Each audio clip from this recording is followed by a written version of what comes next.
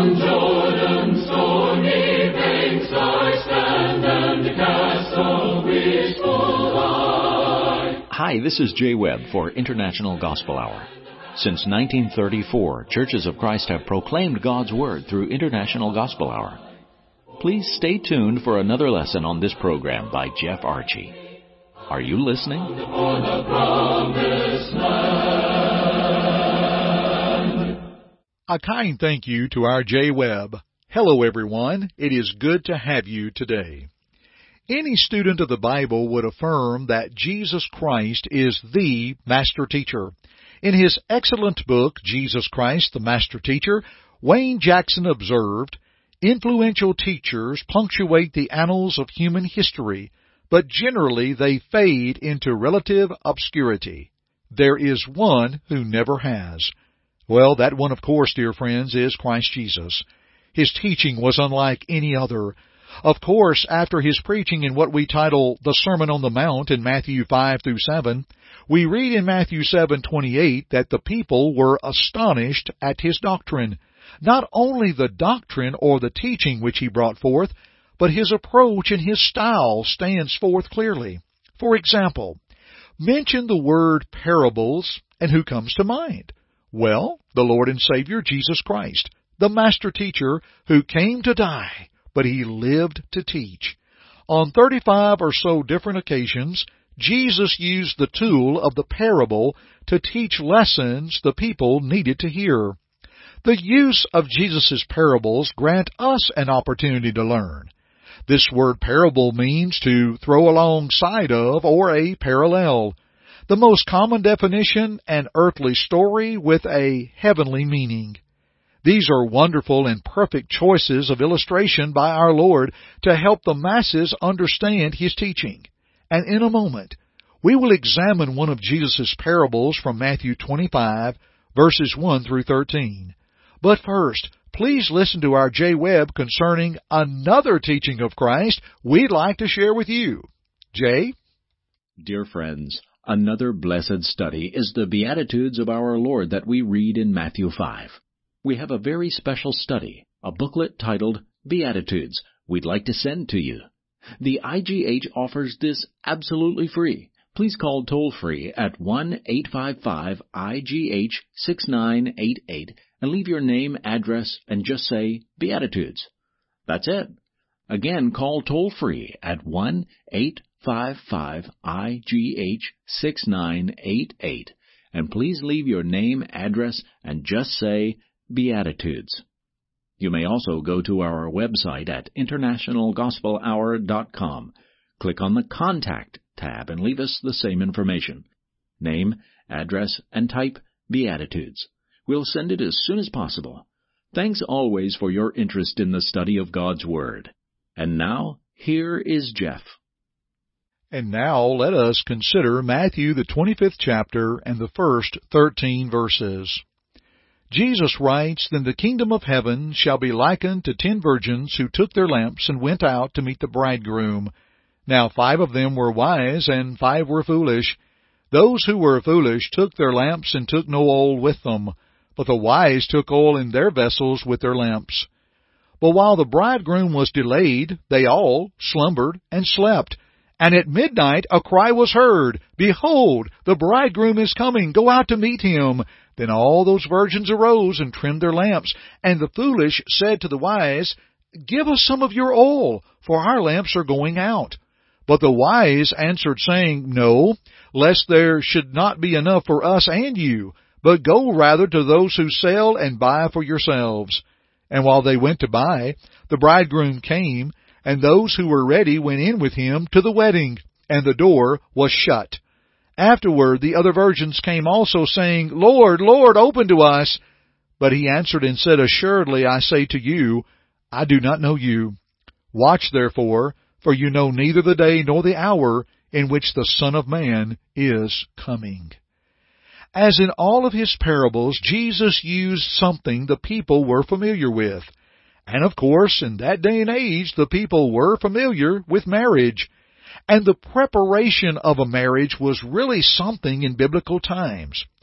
For example, the bride would go to the home of the groom, And sometimes the bride's relatives would take her there, or sometimes the groom would go and get her and bring her to the house. The custom said the groom must arrive precisely at midnight, but he could be delayed depending on negotiations with the bride's parents, or in other words, the gifts that would be given to the parents.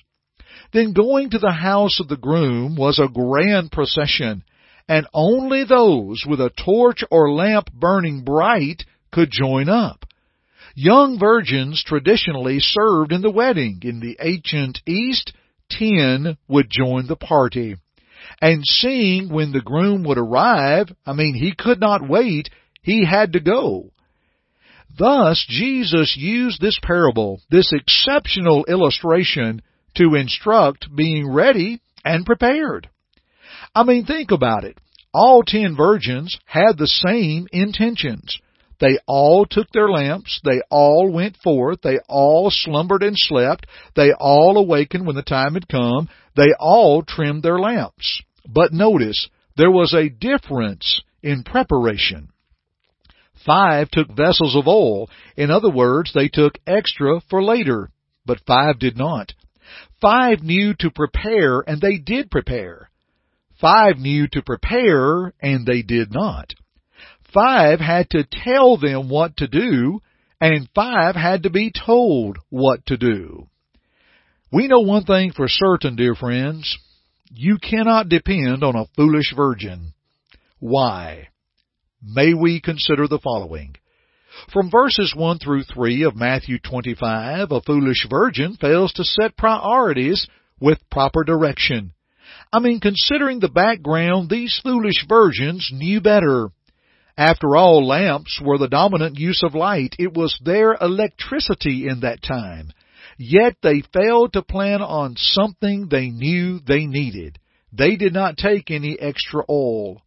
Dear friends, we need to make certain that our priorities are set with direction. After all, Jesus taught in Matthew 6:33, "But seek ye first the kingdom of God and His righteousness, and all these things shall be added unto you." What things? What we read of earlier from Matthew 6 verses 22 and following, and what we read that God actually provides. But sometimes we try to provide for ourselves to the point that we forget God and think only of self. One's treasures should be above. That should be the priority. In Matthew 6:19 through 21, Jesus reminds us that no man can serve 2 masters. He will either hold to the one and despise the other, or hate one and love the other. But he says you cannot serve God and mammon. You cannot serve God and the things of this world. Even Paul told the Christians in Colossians 3, beginning with verse 1, that they were to keep their focus on things above and not on things on the earth. Dear friends, a foolish virgin fails to set priorities with direction. Therefore, we can learn from a foolish virgin to make sure that our priorities are set spiritually in the way God would have us to go. Second, a foolish virgin practices tardiness and procrastination. We learn this from verses 10 through 12. It has been said procrastination is the thief of time. Dear friends, it is amazing how sometimes we are tardy for just about everything, or as the common statement is made, that person would be late for their own funeral. Dear friends, it's the matter of making the most of our time. In Ephesians 5:15 and 16, the Scripture says, "See then that you walk circumspectly, not as fools, but as wise, redeeming the time because the days are evil." The word circumspectly is a word that means carefully. It's as Paul is saying, look carefully then how you walk. Don't walk as individuals who are unwise, but who are wise. Make the best use of your time. That's the meaning of redeeming the time. To take our time and make the very best use of it because the days are evil. With that, dear friends, we return to our first point. With priorities being right, then our schedules will be right and we'll use our time wisely. Let's also learn from verses 6 through 9 that a foolish virgin wants to depend on others when she should depend on herself. You see, with the oil, there was not enough for the foolish and wise virgins. That tells me that my obedience is enough for me. I cannot be saved for you, and you cannot be saved for me.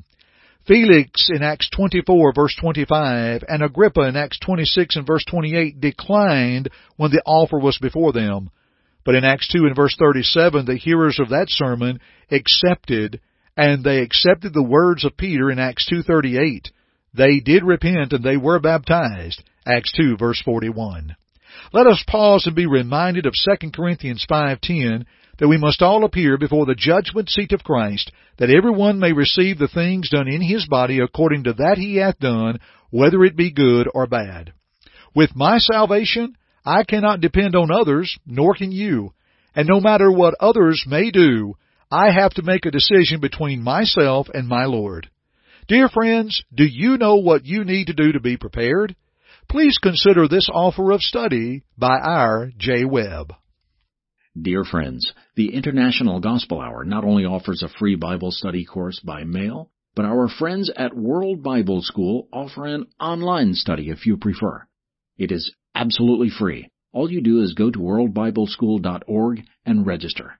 You will be provided a study helper who can answer questions and provide feedback for your lessons. That is a free online study at worldbibleschool.org. Please sign up today. And now, back to Jeff.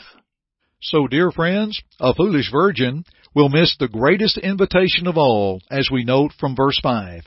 We see a lack of personal attention. There are no priorities, no concept of time, and depending on others.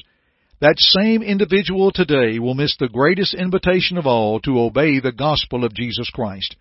Dear friends, may your studies bring you to this biblical conclusion: to believe on the Lord Jesus Christ, to repent of your sins, to confess Christ, and to be baptized into Christ for the remission of your sins, and to add you to His church. These are lessons we can learn from a foolish virgin, and how thankful we are for this wonderful parable of our Lord Jesus Christ. Let's continue our studies together, shall we, dear friends? Thank you for joining me today on the International Gospel Hour. I'm Jeff Archie, and until next time, keep listening. Thank you for listening to our broadcast today. We hope first that it glorified God, but second, we hope that it edified you. Listen to it again if you need to, or to other lessons in this series by going to the Media tab at our site, internationalgospelhour.com.